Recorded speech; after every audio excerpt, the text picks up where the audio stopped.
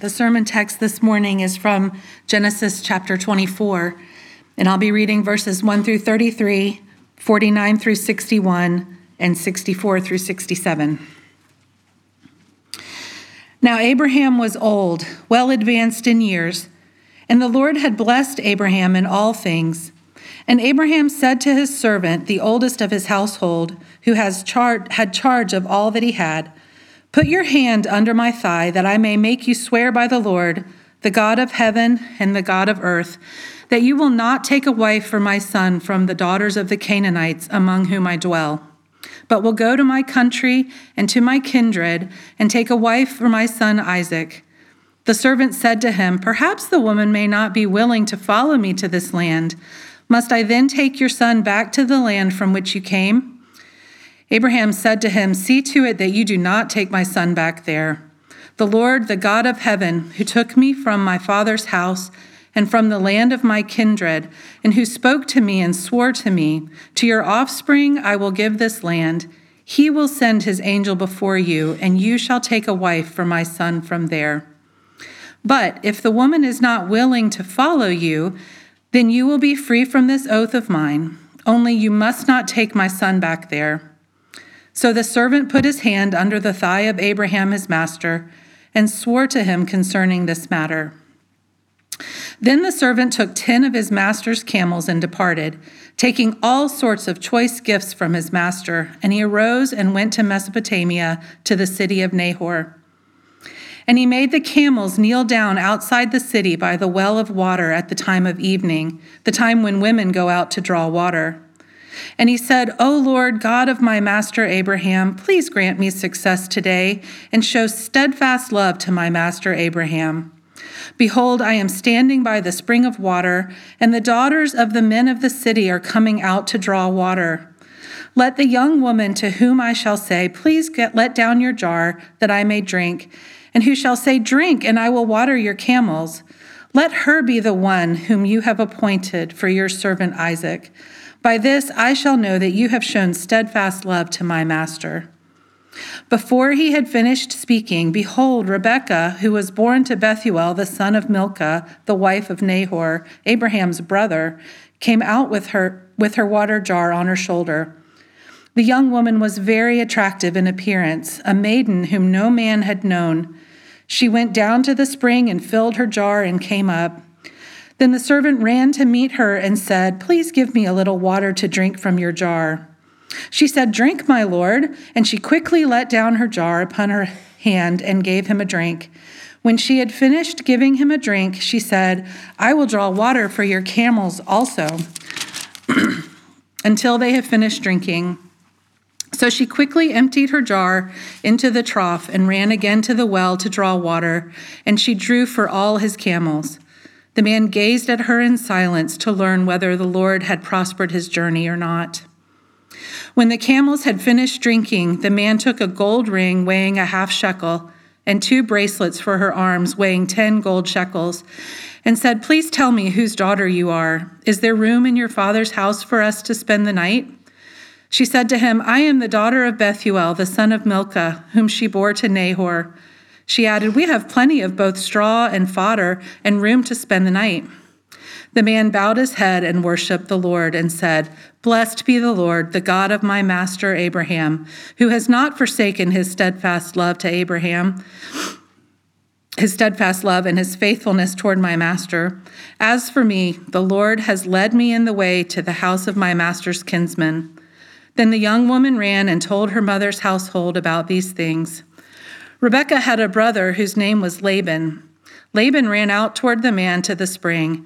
As soon as he saw the ring and the bracelets on his sister's arm and heard the words of Rebekah his sister, "Thus the man spoke to me," he went to the man, and behold, he was standing by the camels at the spring.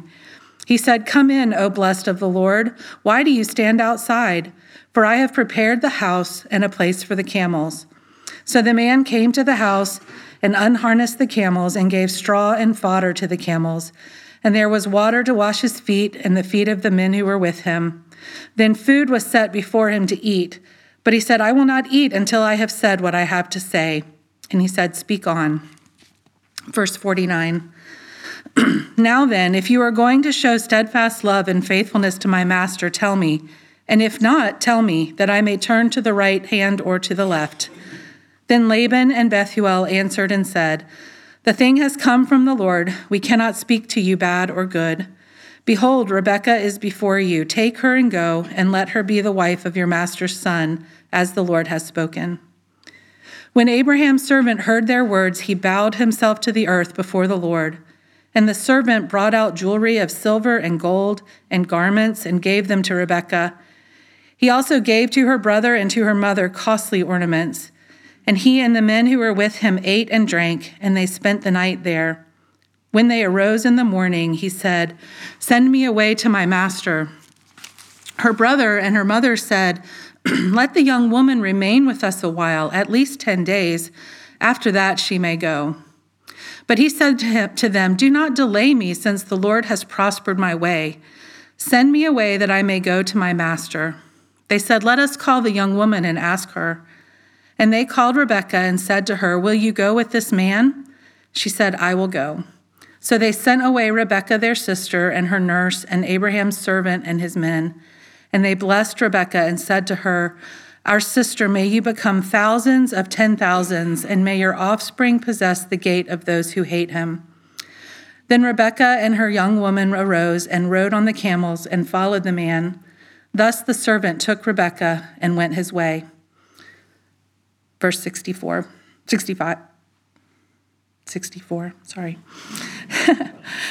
And Rebekah lifted up her eyes, and when she saw Isaac, she dismounted from the camel and said to the servant, "Who is that man walking in the field to meet us?" The servant said, "It is my master." So she took her veil and covered herself, and the servant told Isaac all the things that he had done. Then Isaac brought her into the tent of Sarah his mother, and took Rebekah, and she became his wife, and he loved her. So Isaac was comforted after his mother's death.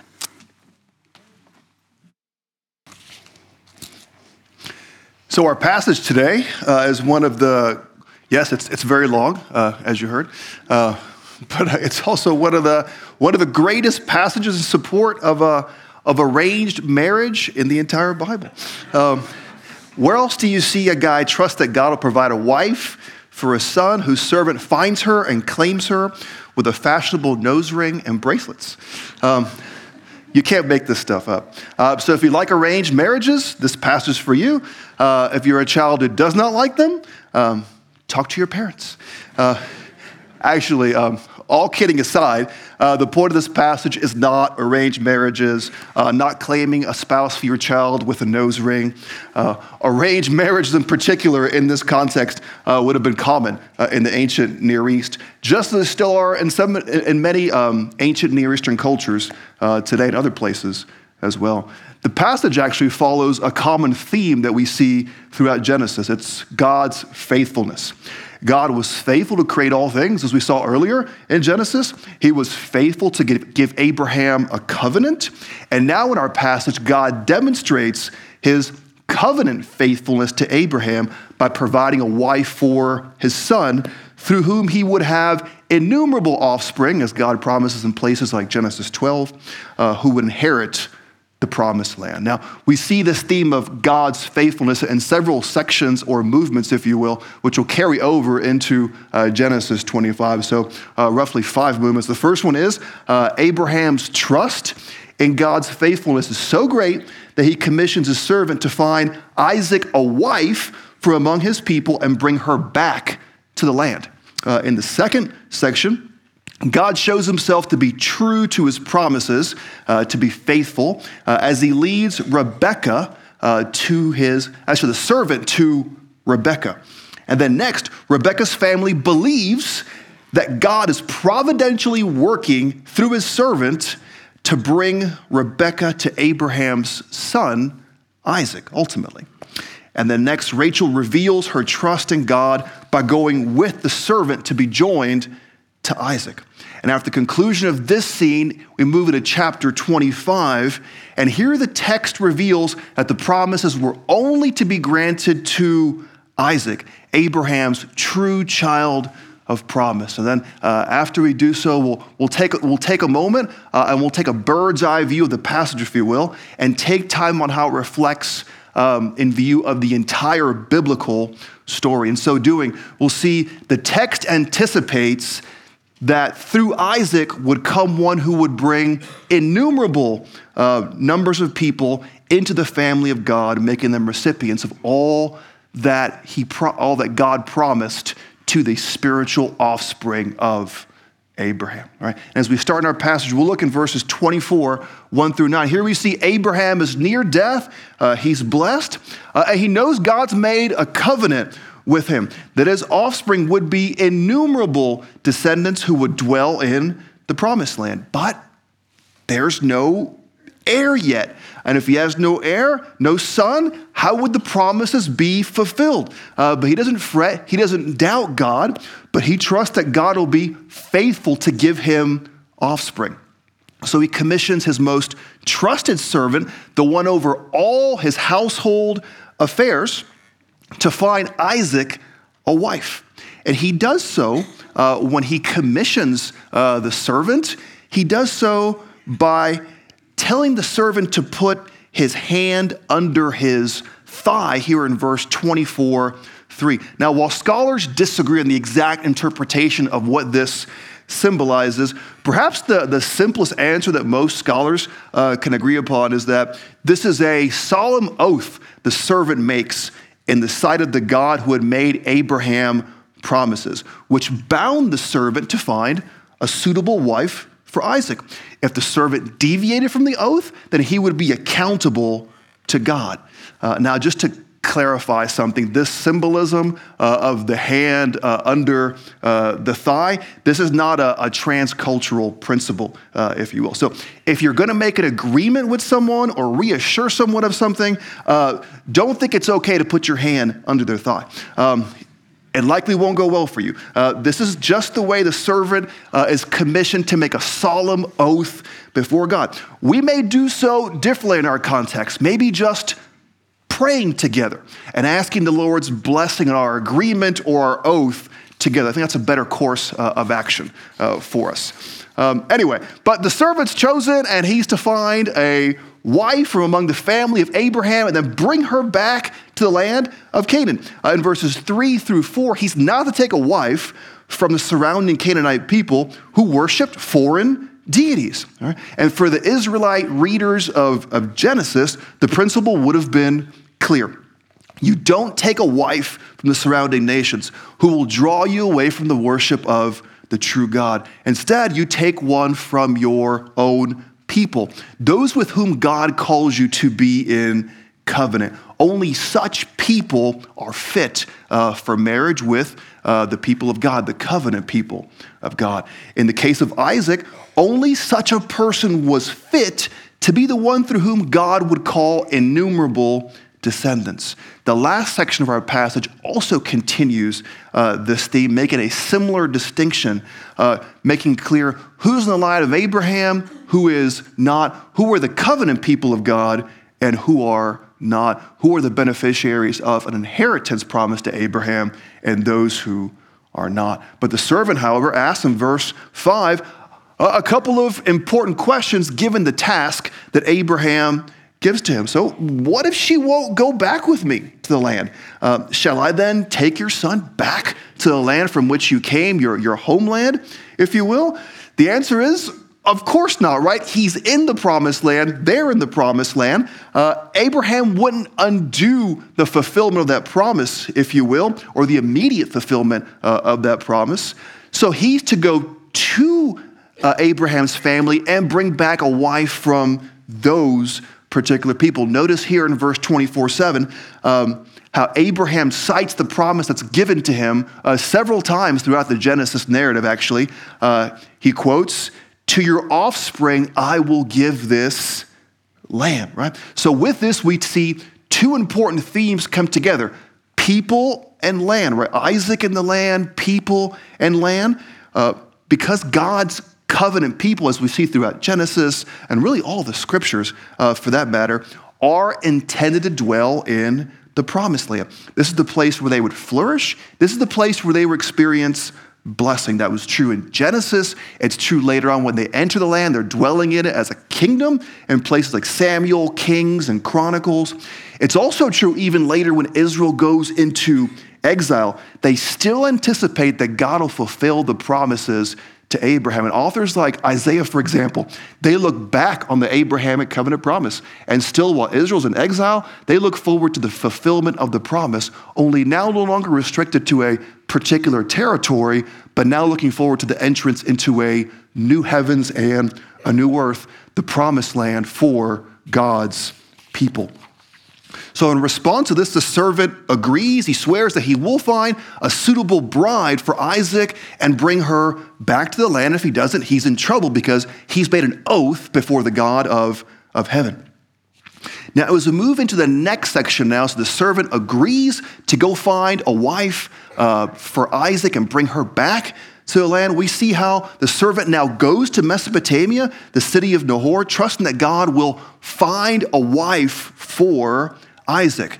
And importantly, several times throughout the passage, you see a reference to steadfast love. Another way to render the term here in Hebrew is actually to call this God's covenant faithfulness. So representing God's covenant faithfulness that he will fulfill the promise. So what I'm going to do is I'm going to read 3 verses in particular where the servants trust in God's covenant faithfulness to fulfill the promise, to give Abraham a son through whom innumerable blessings. This reflects his trust in the God who will fulfill the promises. The first one is 24:12, where he says, "O Lord, God of my master Abraham, please grant me success today and show steadfast love," or covenant faithfulness to my master Abraham. The next one is verse 14. "Let the young woman to whom I shall say, please let down your jar that I may drink, and who shall say, drink, and I will water your camels, let her be the one whom you've appointed for your servant Isaac. By this I shall know that you have shown steadfast love," or covenant faithfulness to my master. And one more, just for good measure, verse 27. The servant says, "Blessed be the Lord, the God of my master Abraham, who has not forsaken his steadfast love," or covenant faithfulness and truth toward my master. The word here is chesed. It is often translated as steadfast love. Perhaps a better rendering is God's covenant faithfulness, and God will be faithful to the covenant as the servant trusts throughout the passage.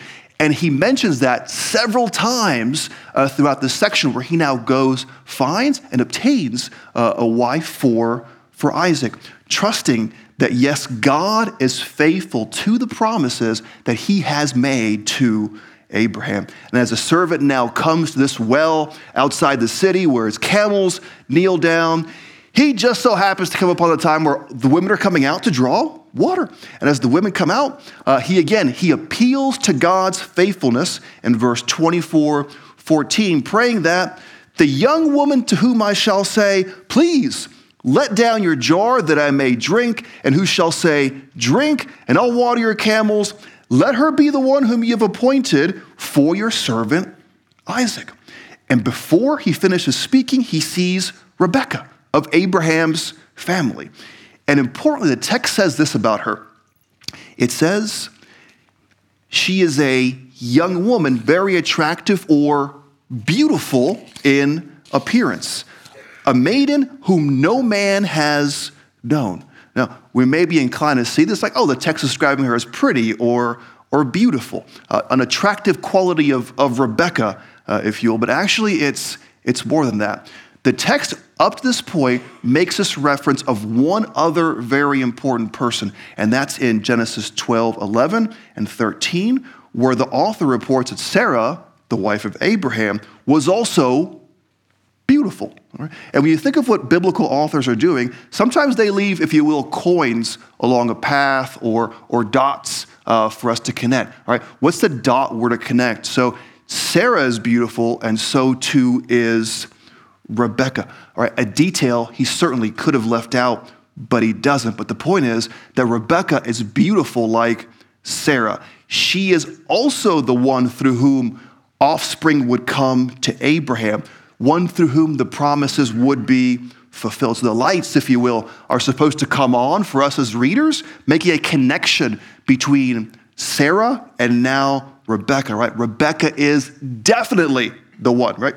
She has to be it, right? The author's pointing it out for us. He's making this connection between Sarah and now Rebecca, right? And she actually ends up doing exactly as the servant requests of God. As soon as the camels finish drinking, the servant puts a gold ring in her nose and 2 bracelets weighing 10 gold shekels, right? In some context, they may just say he gave her some bling bling, which may be seen as a down payment for the price of marriage, if you will, which will be fulfilled later on. So afterward, just to make sure, the servant asks Rebecca if she's of the family of Abraham, and she responds in the affirmative. She says, I'm the daughter of Bethuel, the son of Milcah, whom she bore to Nahor. And along with this question, he also asks if he and his company can spend the night. And she responds, we have plenty of both straw and fodder and room to spend the night. So yes, come on over. And look what the servant says in 24:7. He realizes that God is guiding this whole process. It was his doing. It was God's covenant faithfulness to Abraham. All right? And as we read this text, just to make clear, this text should not be used as a guidebook for how to find a spouse for your child, or how to ask God for signs to know whether a certain person is the one, or how to weigh a dowry for a daughter, or even biblical support for a nose ring, as fashionable as it possibly could be. That's not what this text is about, not directly at least. All right? Through this account, as well as the entire story, we see people trusting in God's faithfulness, right? Which is something we can also strive to emulate, trusting in a faithful God. We can trust that our God is faithful. Our God will lead us just as he did the servant. So what's one way we can apply the idea of God's faithfulness to our lives? So we'll just stick to the topic of marriage. It's already in the text. It's easy enough. And again, this is not the kind of marriage we think about today. This is arranged marriage. In that context, they wouldn't have thought of being able just to find your own wife or your own husband. That would have been unheard of for that. It still is in some context. But we can speak of marriage in general as we would today, not necessarily arranged marriage. Whether you're a parent or a child, God's faithfulness when it comes to marriage would also apply to us. So if you're a parent, what does this mean? It means you can trust God, that in his good timing and his will and his purposes, he will lead your child to a proper spouse. Should you pray? Absolutely. Pray fervently? Sure. Do so. Pray that God would do so and find a spouse in his own goodwill and own good timing. All right. That he would bring, the most important thing is a godly spouse, right? This should be our main concern when it comes to marriage, that God, we pray in his good timing, might find a godly spouse for our child. But with that, just a caveat. God does call some people to marry. Marriage is a good thing, but he calls some people as well to a life of singleness, as he called Paul in 1 Corinthians 7. In fact, Paul wishes that his readers were like him, single, so that they might be devoted to Christ. He doesn't downgrade marriage or disparage it, but he realizes this is a gift not everybody has, though he wishes that people did. And why? So that they can devote their lives with a singular focus to serving Jesus Christ. And such people are a gift to the body of Christ, and we should value them as such. Just think of all they can do for Jesus with all the time they have. They can dedicate the majority of their attention to serving their Lord and Savior, Jesus Christ. And what an incredible honor and gift and privilege that actually is, right? Which one's better? They're both good, right? Both marriage and singleness, both God can use for his very good will and purposes. Ultimately, we trust that God is faithful to do what is right, faithful to do what is right for his glory and for the good of our children as well, what is in keeping with his will, because we trust that God is faithful. He always has, and he always will be. That faithfulness never ends. But what if you're someone who wants to get married? Trust God, right? Trust that God is faithful, that he will lead you at the right time to the right spouse, at the right place, and at the right time. And if he doesn't, God is still faithful. He's still in control. It may be that he is calling you perhaps to a life of singleness so that you can devote the majority of your attention to serving Jesus. And if he calls you to singleness, you are lacking nothing. You're not deficient, and we shouldn't view single people that way, not that we do. You have Jesus, right? And our goal in life is to love him and serve him forever, and you get to do that perhaps in a way that other people don't. So both are good, marriage and singleness, and we're open that God is faithful to lead us to whatever he has for us, ultimately for his glory, but also for our good. I had a professor in seminary back when I was a student at Dallas Seminary. Dr. Abe Kuravilla taught preaching. Has now moved on to a different place. He's at Southern Seminary now. But I remember I found out one day he was single, and I finally asked him, I was like, hey, you're single? You don't want to get married? He's like, no, actually, I have no desire to. And I said, oh. It's like, why is that? And he said, I believe God has called me to singleness. I said, well, explain this a little further. And he shared with me how when he thought God had called him to do a PhD and serve him in ministry, he was actually a dermatologist, and he was able to keep his practice in Dallas, and he would fly to Scotland and spend 2 weeks there and work on his PhD and fly back and do his dermatology practice. And I thought, wow, I can see where the extra time is helpful. And then once he became a professor, I mean, he could serve Jesus in a way that other professors couldn't. He could travel and speak. He could write. He could work on lectures. He could serve his church. He could in preaching in different capacities. He could do so in a way that other professors, other ministers couldn't. And he saw that as his way to serve the church. He believed he was gifted that way, that it was his calling on his life. Now, to say that, I think it's a good thing, but marriage is also a good thing. I'm glad I'm married, and I don't only say that because she's here, my wife, but both are good, and both are used in service of the kingdom. I saw a living example with my former professor, Abe Kuravilla, a very gifted man who believes that God has called him to serve the church in this particular way and capacity. But whether it's marriage, whether it's singleness, we trust the God who is faithful, the God who has drawn his people into a covenant through Jesus Christ. We trust that he's good. We trust that he'll lead us. We trust that he'll guide us. We trust that he'll be faithful in marriage, in singleness, in difficult circumstances, in suffering, in everything, in loss, that he is always faithful, right? Just think about the words in Deuteronomy 7. Know therefore that the Lord our God is God, the faithful God who keeps covenant and covenant faithfulness to those who love him and keep his commandments to 1,000 generations. In other words, forever. Doesn't stop now, doesn't stop in the future. The God whom we serve is faithful, and his faithfulness never ends, no matter what.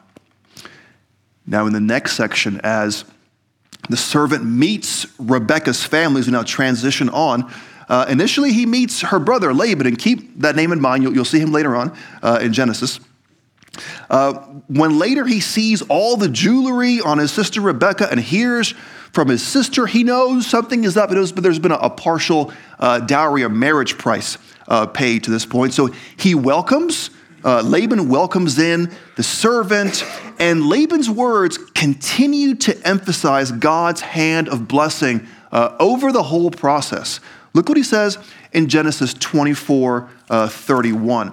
He says, "Come in, O blessed of the Lord." Now the servant enters the home, and he's greeted with a very hospitable meal. But the servant won't sit down until he fulfills the duty that he swore to Abraham, right? He needs to take care of business first. He knows why he came here, all right? He is here to secure a bride for Isaac from his household. So he recalls to the family all the major events that led him to Rebekah and how he knew that she was the one, crediting the God of Abraham for this whole process. And at the end of it all, he asked the family an important question. He says this in Genesis 24:49. Now then, if you're going to show steadfast love and faithfulness to my master, tell me, and if not, tell me, that I might turn to the right hand or to the left. So the servants made his case. Will the family recognize that all this is from the Lord? At this point, there's still uncertainty. But any doubt or uncertainty is relieved when both Laban and Bethuel recognize that, in verse 24:50, this is from the Lord. And the servant is to take Rachel as, in verse 24:51, the wife of your master's son, as the Lord has spoken. So then he takes more jewelry and gives it to Rebekah and also to the family, and even some clothes, perhaps stylish clothes even, completing the price of a dowry. And the family eat and drink and they rest for the night. Now the next morning, the servant, if you will, he wants to get back, so he refuses to be delayed by Laban.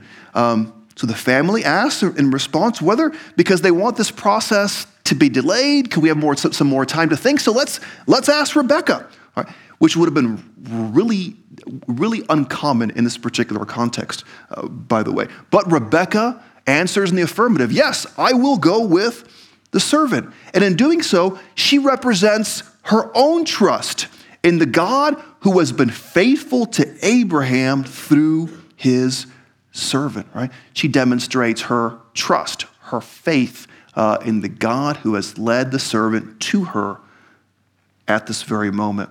Now, interestingly, to this point, we've seen several people already trust in God. We've seen Abraham display his trust or faith in God, the servant, Rachel, and also her family. So certainly, though God is faithful to those whom he's in a covenant relationship, like such characters, we're also called to exhibit faith. This is not just something we see in this particular account, but really throughout the scriptures. People from Abraham, Moses, David, Jeremiah, apostles Peter and John and others as well, all exhibit faith in their faithful God. You may want to think about it this way. God displays his covenant faithfulness to those who trust him, right? It's the nature of the relationship. He is faithful to his people, and his people are those who trust him, right? Both go hand in hand. So we're certainly called to have faith, us, the same God as Abraham, the same God Abraham trusts in, the same God that Paul in Romans and Galatians calls us to trust. This is the God who has displayed his faithfulness to redeem us through Jesus Christ, and more to come in a moment on that matter. And this is good and right? We're called to have faith. We're called to trust the God who has redeemed us through Jesus Christ, the God who is faithful to Abraham, the God who has always been faithful and always will be faithful. He's redeemed us, and he'll see to it one day that we are raised, glorified one day in his presence. Now, we are called to believe, but there's also other things we're called to as well. Right? We're also called to call others to believe in the God who has acted faithfully in Jesus Christ. Where Israel was called to trust this God, right? And they were supposed to call the nations, draw them to worship the one true God, to be a light to the nations, as we see in texts like Isaiah 49, something they failed at quite miserably, quite often. It's also the case for us. We're also to draw people, to call people to the worship the God of Abraham, the God who has acted faithfully to save us through Jesus Christ, so that they too, like us, might also become beneficiaries of the promises of salvation. So we're called not just to believe, yes, but but those who believe are supposed to call others to believe in the same faithful God as we do. So just a question, how are we doing at that? Do we take that call seriously? Do we understand that all along it was God's desire to bless the nations, to make them his people? Right?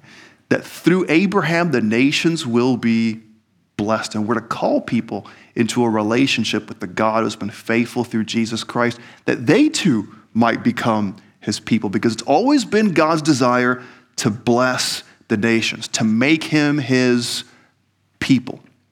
And we think of that and it's like, oh, I'm going to go overseas and do that. And yes, that's good. And we should do that. We should support people who do that. We should do that. Maybe God's even calling us to do that.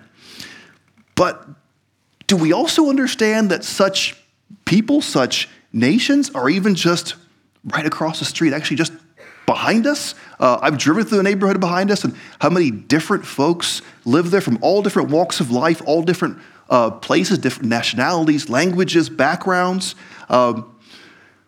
Just walk over to Walmart, walk over to Target, and see the amount of people from different places, different background, different nations. I walked into Walmart recently. I was like, wow, look at all these different people right by our church. People from all different backgrounds and nations speaking different languages. I wonder if anyone's ever told them about the God who has acted faithfully through Jesus Christ. I wonder if they even know that we're here, right? I wonder if they even know that it's God's aim to bring all people like them, people from all nations, to worship him. Right? And I wonder how well we're doing to reach out to such people. Right? I'm talking about myself, trust me. I work at a seminary. I serve here at a church. How well am I doing at that? My life can be quite a bubble sometimes. But as we think about it, again, yes, we're called to go to the nations, but we have nations also right around us as well. Right? Both are important, and we are called to go to the nations. But do we ever think that the nations are also right around us? Wouldn't it be great if we pray and we ask God to give us grace and mercy to reach out to the people who are just right in our vicinity? People who he's brought from all different walks of life and various backgrounds, and called them to faith in the God whom we worship, the God whom we worship in Jesus Christ. And wouldn't it be great if many of these people were one day worshiping along with us right in this very place? People from all different kinds of places worshiping King Jesus. Right? Isn't that the fulfillment of the Abrahamic covenant, that the nations will be blessed through Abraham? The one through whom they're blessed is Jesus Christ. And how can they enter into a relationship with such a person and worship him if they've never heard about him? Right? Personally, I really do hope that God would bring such people to worship with us one day. I think should be our call. I think it should be our aim that the nations might come and worship King Jesus. And what a great thing if they come and worship with us right here. Now, as we move on in the text, we see after Rebekah's response, the family blesses her. They say, our sister, in verse 24:6, may you become thousands of 10,000s, and may your offspring possess the gates of those who hate him. So the blessing that you see here is the hope that through Rebekah, the promise to Abraham would be fulfilled of innumerable descendants, so many that no one is able to count. And they would be so mighty that one day their enemies would be crushed. And when we look at places like Revelation 18 through 22, we see that the one who crushes and overcomes the enemies of God and his people is Jesus, the Messiah, who delivers the myriads of people from all different places into a new heavens and new earth, fulfilling the promises to Abraham, ultimately fulfilling the promises to Abraham. So we see in this blessing of Rebekah's family, it's a prayerful hope that her descendants would fulfill the promise God made to Abraham. When they saw, they understood as much as they could in the present, but we certainly more clearly see in John's fuller vision of the culmination of the entire story in Revelation when the nations are worshiping King Jesus, and his enemies are crushed.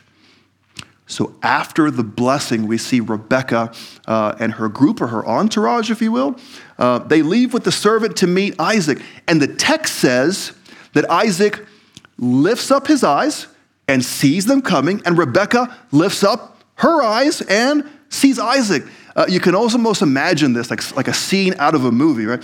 Where two people lay eyes on each other, they're drawn to each other, almost like they come running in a field to each other, and here they come, and then they finally meet, and the rest is cinematic history, in our case, redemptive history, right? As Isaac takes Rebekah to be his bride. And then right after this final scene, you see in 25, 1 through 8, our next chapter, which is also an integral portion of this section of Genesis, the text note that Abraham dies, or he dies blessed, and it contains a genealogy of his descendants. So don't skip over the genealogies. Authors are making important points with genealogies. They're usually differentiating who's the right offspring and who's not, who gets the blessing and who doesn't. And notice what it says about the descendants of the concubines in verse 6. Right? Abraham gave them gifts and sent them away from Isaac.